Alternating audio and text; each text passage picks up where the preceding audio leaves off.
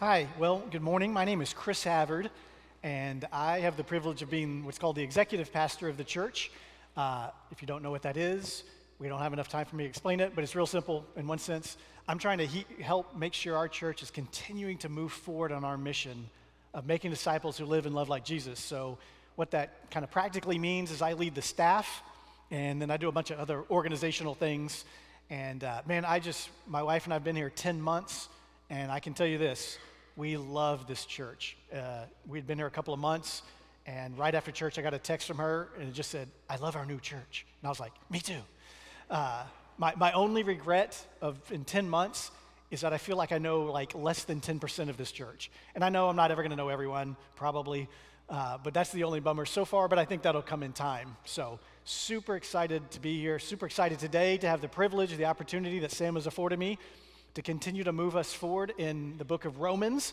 So if you have your Bible or your phone, or your Bible on your phone, go ahead and go to Romans chapter 12, verses 1 and 2. That's what we're going to dive into. But before we do that, I want to tell you about this guy right here on the screen. His name is Joseph de Veuster, and he was born in Belgium in 1860. And he grew up there, and he had an older brother.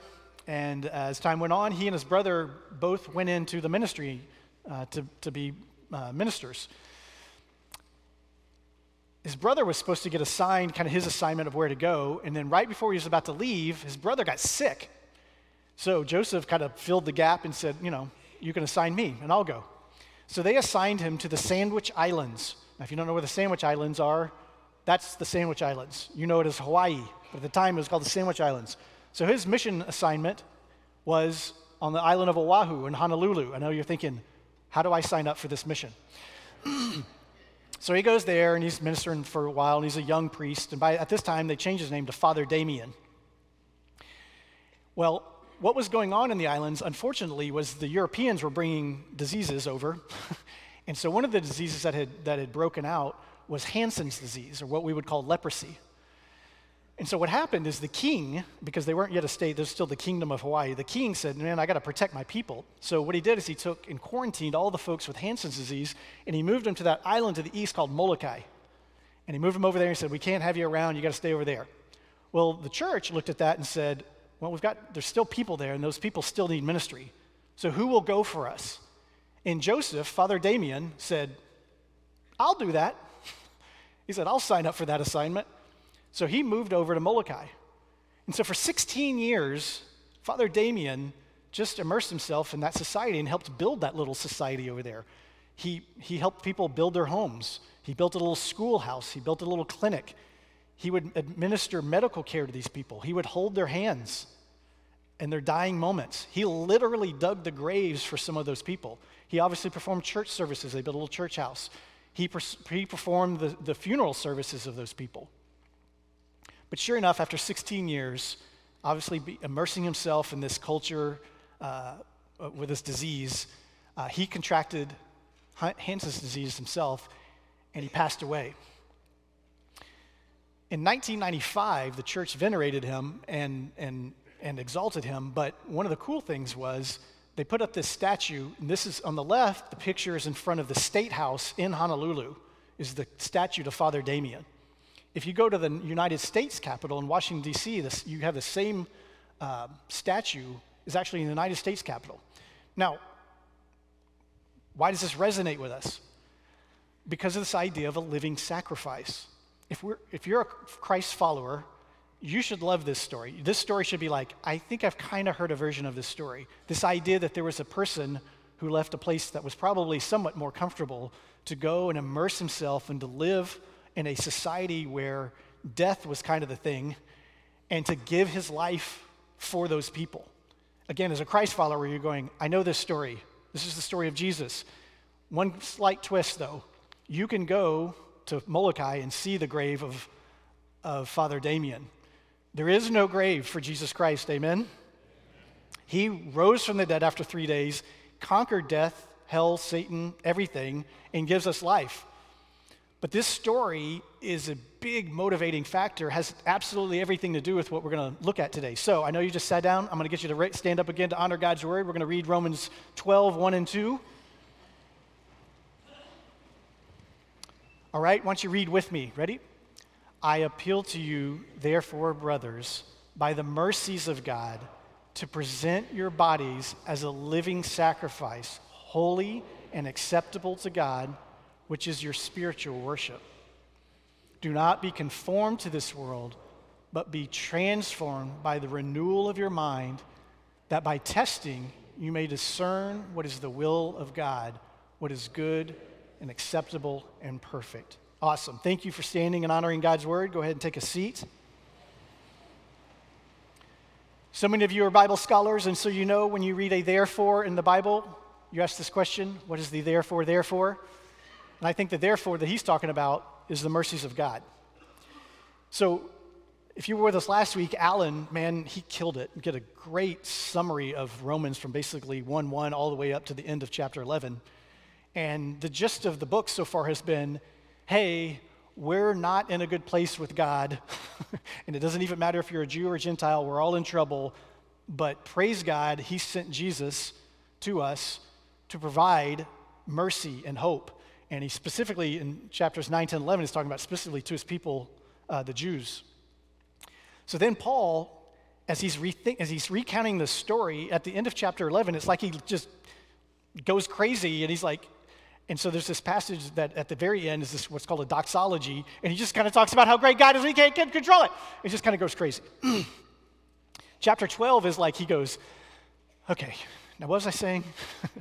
So the therefore is, in light of how good God has been, this is what should happen. And so it begs the question, what should happen? But before we do that, I want to talk about this mercy of God that he got so excited about, and of which we, if we think about it for a second, this should be a huge motivating factor for us.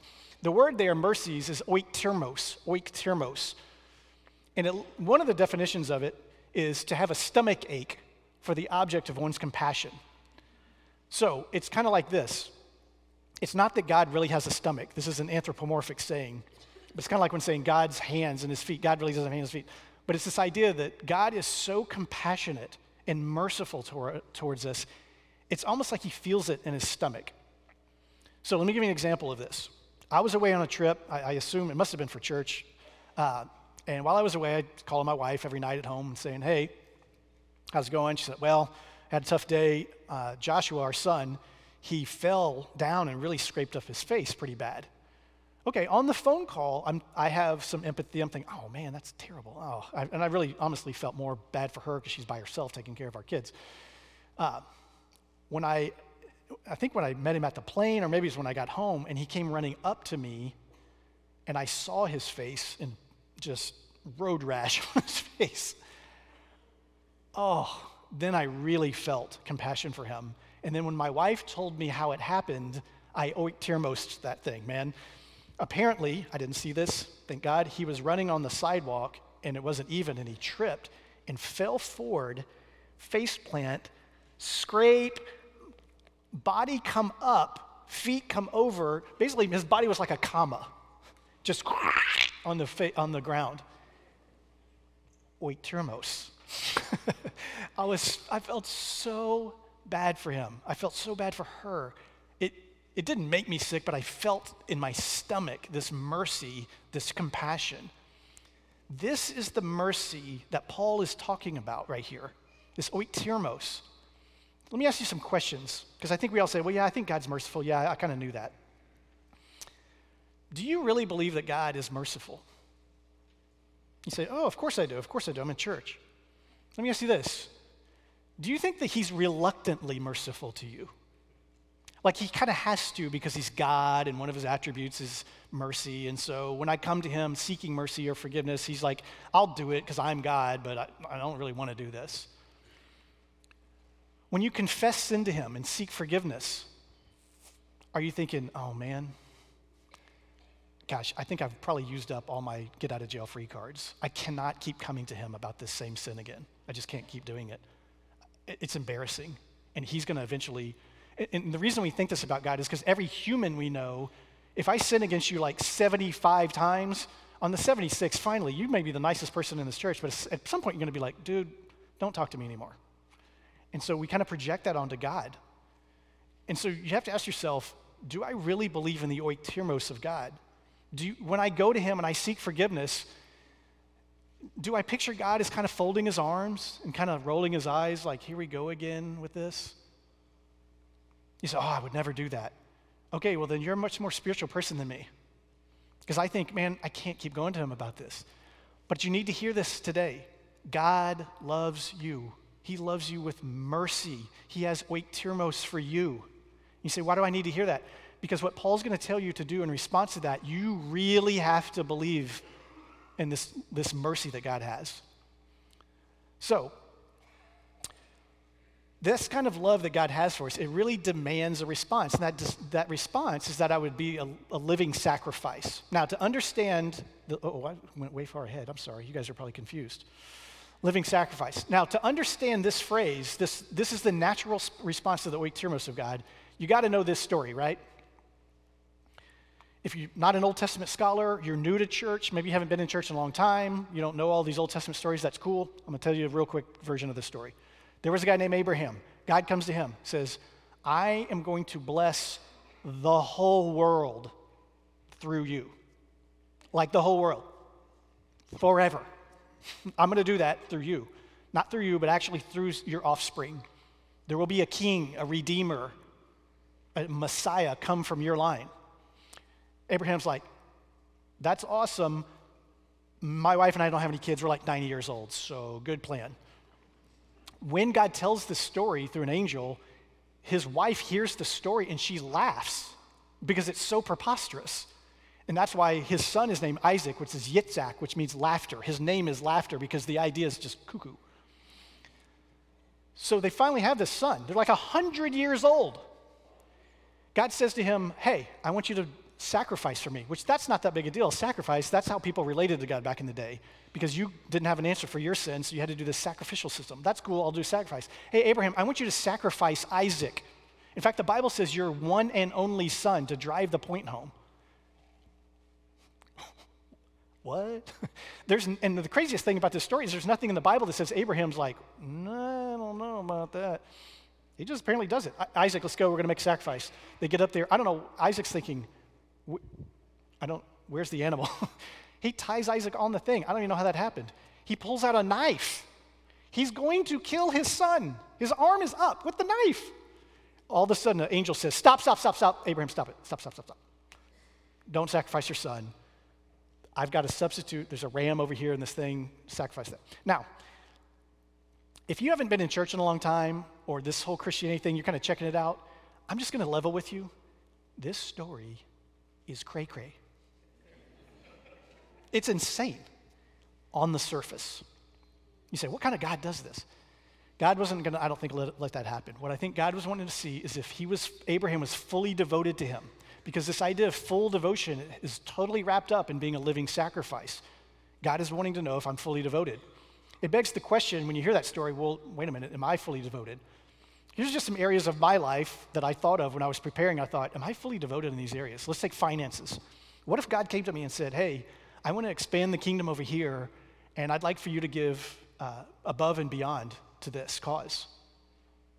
Well, if I'm fully devoted, my answer is yes. If I think that my money is my money, God, I don't know. I don't know if I can afford that. Think of my career. What if God says, hey, I want you to move to this other city. I want you to do this. I want you to take this job over here and do this because I'm going to use you over here. Would you do it? What if God, here's a twist on that. What if God says, I'm not going to move you. I want to use you right there. I need you to stay there. What about how I use my tongue, which in our modern time is our social media? We'll get back to that. Relationships. What if there's a relationship in my life where I'm friends with someone, I'm pretty tight with them, and they inevitably lead me away from the Lord, away from the good things that God wants for me? Would I give that up? What about our kids? This is a tough one. What if God does not really have me here? What if being fully devoted to God, it means my kids' happiness is not the number one thing I'm shooting for? So if you're like me, you're probably 0 for 7. Maybe you got 1 or 2 of these, but I feel like I'm not fully devoted on so many of these things. But it begs the question, how can I be fully devoted? Well, I'm glad you asked that. Paul is too, because he's going to answer it in verse 2. How do I live this fully devoted life that's a response to the Oiktirmos of God? Well, I'm not to be conformed in the thinking of this way of the world, but I'm going to be transformed, and this is key, by the renewal of my mind. I'm going to put up a little diagram. This is how our brain works. This is how God made our brain work, this renewing of our mind. It happens like this. We get information, input into our brain, data, input. We see things around. We hear things, we read things. It comes into our brain. That results in output. You say, what kind of output? Like our thoughts, our words, our actions. Let me give you an example of this. If I hang around somebody and they have a funny phrase that they use about a situation, and they use it all the time, if I hang out with them, sooner or later, what's going to happen? I'm going to say that, and then I'll be like, where did that come from? I'll tell you where it come from. You hang out with Joe all the time. He says it all the time. That's how this works. Information comes in, and then it comes out.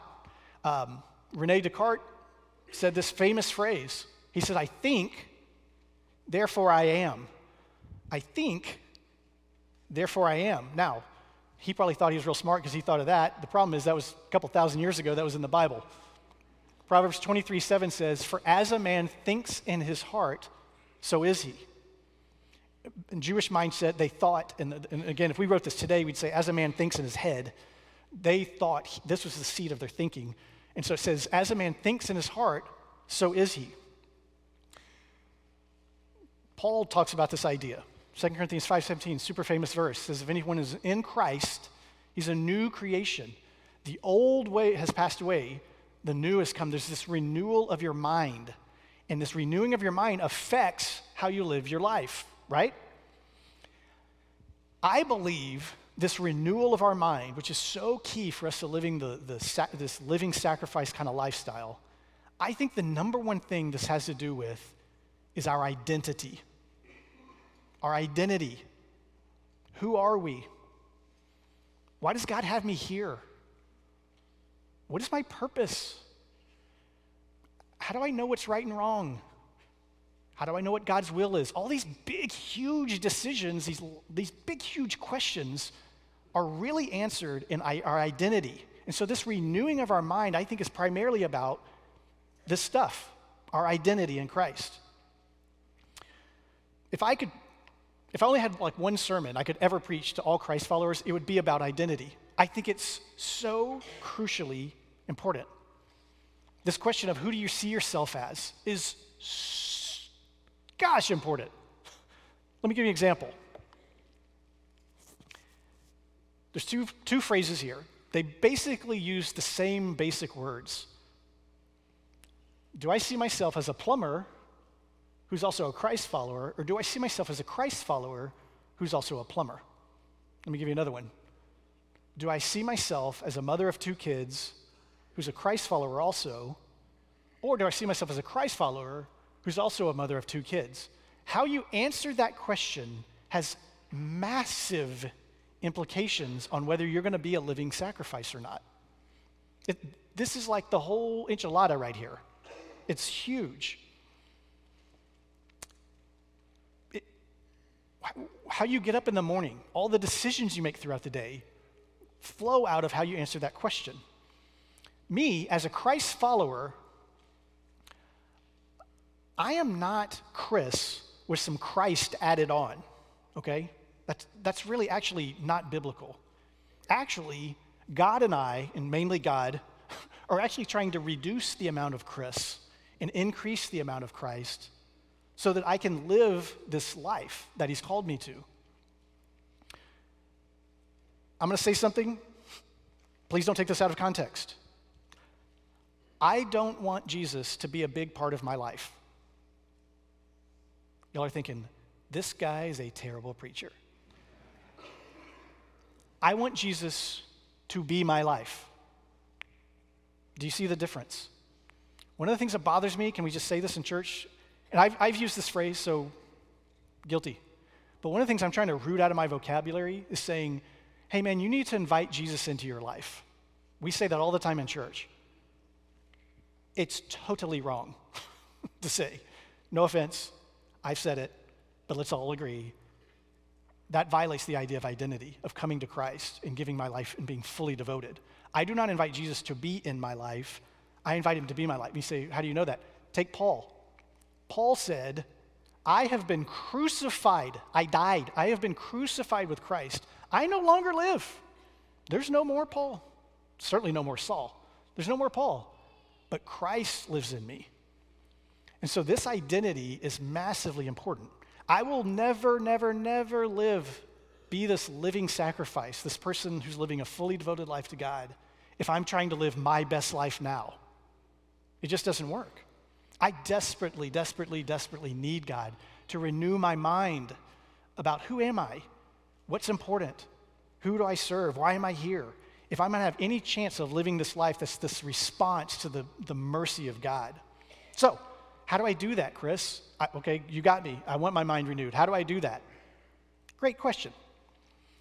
I think it's answered in this verse. Jesus is speaking, and he says, my sheep hear my voice, I know them, and they follow me. And so I think right here, just in this one verse, you see these two things that I think are really important. First, they hear my voice. If I'm going to have my mind renewed, remember the brain thing, the input deal? I've got to hear from God. I've got to hear from God. And I've got to hear from God a lot. And that's the one thing. The second thing is I follow him. So think with me, like, let's pretend it's October, it's not 117 degrees outside. Anyway, and so it's October, we're down at the state fair. We come up to this one crazy ride, and I say, how many tickets to ride this ride? And they say, oh, it's 2 tickets to ride this ride. If I give the guy 1 ticket, is he going to let me ride the ride? No. Why? Because it's 2 tickets. One of the problems we have in church is we have equated me reading my Bible, and that inevitably makes me a good Christian. And you say, are you saying reading the Bible is not important? It's crucially important. I'm about to make that case in a second. But one of the things is if I only read the Bible and I don't follow him in obedience from it, I don't know that we're going to be renewed in our thinking. Let me give you an example. Let's say this tomorrow morning I get up and I read a message in the Bible, and it's a story about forgiveness. God forgave someone else forgave someone. It's about forgiveness. I read that in the morning. Then I come to work, and somebody I work with didn't get something done, and I just rip them. I tell them, you've disappointed God, and I'm just a jerk. Then I'm driving home, and somebody cuts me off, and I just rip them. I have no compassion whatsoever for them. I just, unforgiving as can be. I come in the house, the cat gets in my way, so I kick the cat. This is totally made up. I would never have a cat. I kick the cat. No clap, don't clap about that. I come in, my kids are young, one of them has spilled their milk, and I just rip them. I tell them, you are so irresponsible, blah, blah, blah, blah, blah. And then it's time for bed, and then I asked my wife, did you get that done I asked you to do? She said, no, and I just all over her, but I can't believe you didn't do blah, blah, blah. Now, I read this morning about forgiveness. I lived the whole day not following God. Do you think my mind is being renewed? Do you think I'll be living this kind of sacrificial life, living sacrifice lifestyle? Yes or no? No. I'm about to make the case it's super important to read the Bible, but it's equally important to obey the Bible. That's how the renewal happens. So, I'm going to give you one more example of this input-output idea. Remember our brain guy? Now, this one, this could be offensive to some people, and I'm okay with that. I think we should be able to talk about whatever in this church, and so if it's offensive to you, what I'm about to say, you just take your phone out and you email me. If you're thinking about it tonight, you can't sleep, it's so bothering you, it's 2:30 in the morning, I think you need to email me. We need to dialogue about these things, okay? And so what I'm about to say, if it bothers you, again, here's my email address. You send it right there, anytime, day or night. We need to be able to talk and share. It's not even that offensive. I just totally made that up. All seriousness, we've been doing this sidebar. We've been doing the podcast this summer about Romans, and we're continuing to do that. And so if you have a question about anything I say today, in all seriousness, if you'll text TALK to 96123, text TALK, then we'll talk about, I'm actually recording that tomorrow morning. So anyway, enough of that. All right, now, let me step on your toes a little bit. These are some of the social media platforms out there. The most recent study I could find said that the average American spends this amount of time every day on social media. I couldn't find, I looked for Barna and who studies these kind of things, and I thought, well, I'm going to find how much the average Christian is in the Word every day. Couldn't find it. What I did find is that said, if you want to read through the Bible in a year, so every morning you're putting God's Word into your life, it would take you 12 minutes a day. Now you say, Chris, I'm a slow reader. Okay, 16 minutes. Okay. So just going back to the input-output thing,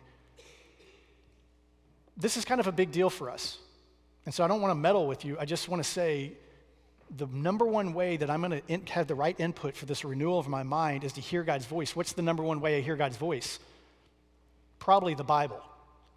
Now, that doesn't mean that God can't speak to you in his spirit, because I think he does. I think he can speak through other believers. I think that he does. I'm just saying the primary way I think, let me just say this. Anybody I see that's a brother or sister in Christ that's living a living sacrifice kind of lifestyle, they are also a student of the Word. You almost never see somebody who's a student of the Word, or the other way, that lives a living sacrifice lifestyle that never opens their Bible. That just doesn't really happen. I want to give you an example, a real life story. This happened just like 10 days ago.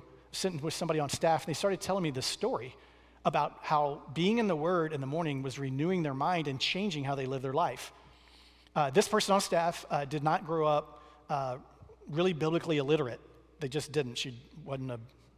That wasn't a thing. But she started doing a D group and started being in the Word every day. In fact, she told me the other day, I'm on day 158, 158 days straight I've been in the Bible. And for her, this was a really big deal. She is also a staff member who has told me, in no uncertain terms, don't you dare ever call on me to pray out loud in any meeting. I'll kill you.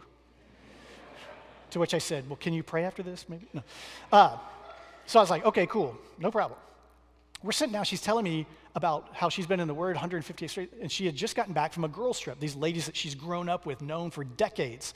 She said, you'll never believe what happened. We're together, I feel like God wants me to pray with them, so I just said, hey, why don't we just pray together? And I prayed. What? Then she says, yeah, while we were on the trip, one of the ladies found out some real bad news, family problem, blah, blah, blah. And so I'm driving her. She's dealing with this trauma. I'm driving. I feel like the Lord says, you need to minister to her and pray for her. So I just pulled over on the side of the road and said, we need to pray about this right now. And I prayed over her. This is the lady who told me, don't ever call on me to pray out loud. I will kill you. She will tell you in no uncertain terms that the renewing of her mind is coming as a result of what? Being in the Word every day. There's an example of this renewal of the mind that we're talking about. So, as a point of practicality, can I just encourage you? We have a Bible reading plan we do here at First McKinney. It's not the only thing we do. firstmckinney.com/Bible or text Bible to 96123. If you say, well, I don't know about that one. I don't know if I want to read the whole Bible through in a year. Cool. There's this app called YouVersion. There's only about 60 billion different Bible reading plans on there. They have long ones, short ones, some on the Old Testament, whole Bible, New Testament, Gospel. There's a million of them on there. We live in a beautiful time now. We live in a beautiful time with this technology. There's really no reason that we can't be having our mind renewed by reading God's Word, all right? So let's put the pieces together. I believe God's calling me to live a life fully devoted to Him. And I'm doing this in response to, not because I think it's a good idea, it's just the most natural response that what the King has done for me and the mercy He's shown me. So that's one. Two, I can do that by having my mind renewed. And my mind needs to be renewed primarily on this issue of my identity. Who am I? Why am I here? And finally, the number one way that you renew your mind, I think, the number one medium to have that happen is getting into God's Word, because I think that transforms us. So, whenever I hear somebody speak, I always think this. Yeah, so what? Like, good talk, bro, but what do you want me to do with that? I don't know if that's like you. Maybe we've all been conditioned just to come to church and listen and go, that's cool, and then go eat lunch and forget it. I don't like that. I want us to be not just hearers of God's words, I want us to be doers. So I always sit there and think, well, so what? What do you want me to do? So here's two things. First of all, what's one step that you could take this week to renew your mind? Hint, hint, I just talked about it. Maybe you went on vacation, you kind of fell off the wagon of reading God's Word. Maybe it's been 6 months since you opened God's Word. I don't know. I'm begging you, if you're going to live this lifestyle that we've talked about in verse 1, you got to have your mind renewed in the Word. If you say, Chris, I've been faithful to read my Bible every day, then the caveat on this one for you is, are you obeying it? Are you putting it into practice? Are you not? Don't just be a reader, be a doer. Now the second one is this. On your way out, you're going to get a card, looks like this. It's got this saying on the front, it's got the verses we looked at on the back. And that's what it says right there. It says, I am a Christ follower, bold, all caps, who happens to be a whatever. And you can fill that out, you fill in the blank. Teacher, mom, accountant, I don't know, whatever you do. You put in whatever you want. But I want you to take this when you leave, and I want you to fill it out, and then I was going to say, I want you to put it on your bathroom mirror so you see it first thing in the morning. Here's the problem. So many of us are addicted to this, that the first thing we look at in the morning is what? So many of us, we wake up and it's, so here's what I would tell you to do. There you go. So that the very first thing you see in the morning is not your phone and what the world says. You'd have this reminder of who you are in Christ.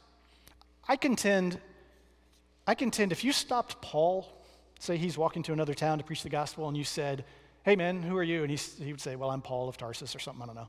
And you said, well, hey, what are you about? Like, what's your deal? I think it's very unlikely he would say, I was a tent maker. I am a tent maker. Now, he did do that job on the side, we've come to understand. I have a strong feeling he'd say, I'm someone who's experienced the mercies of God, and I'm a living sacrifice for him. I'm not conforming to this world. I'm being transformed, and I'm here for God's glory. That's what I'm about. And then I would say, well, how do you eat and stuff? And he'd say, oh, I make tents on the side. Yeah, I had this job, but that just pays the bills. I don't really care about that. I want that to be true for us. Asking this question, close it up. What if?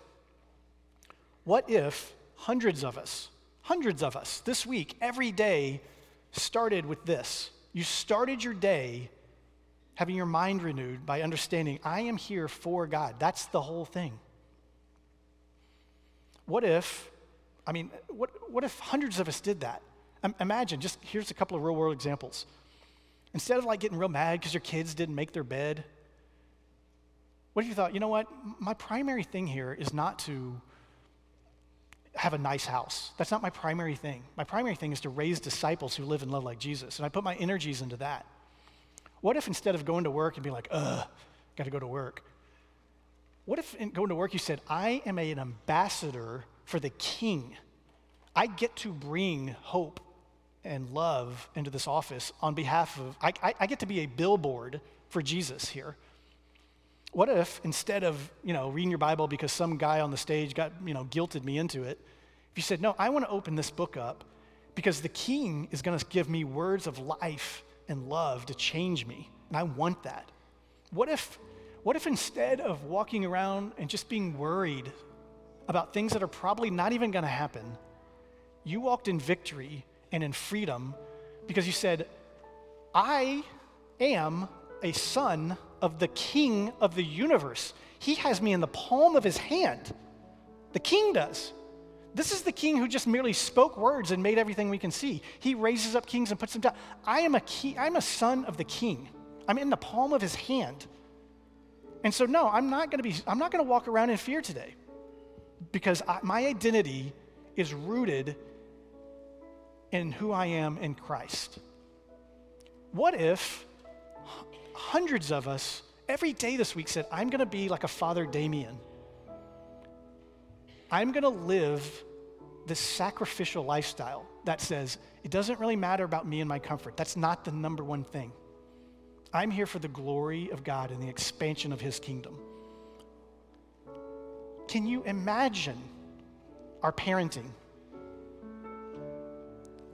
our marriages, your workplace, your neighborhood, our cities, if just just us did it? I think God wants to do that. I think he can do that. But we've got to have our mind renewed. We've got to remember the mercy. It's got to be motivated by that mercy of God. And I hope that compels you again today. We're going to continue to worship right now, and then I'll close it out in just a second. Thank you for joining us today for Worship Online. If you're in our area, we want to invite you to come to physically connect to your local church. We would love to help you to live and love like Jesus alongside of others who are doing the same. If you're from outside of our area, can I challenge you to find a local church in your area that's going to preach the Bible and exalt Jesus? Smash the like button, subscribe, share with friends, and turn on notifications if you'd like to stay up to date with us. And thanks again for joining us.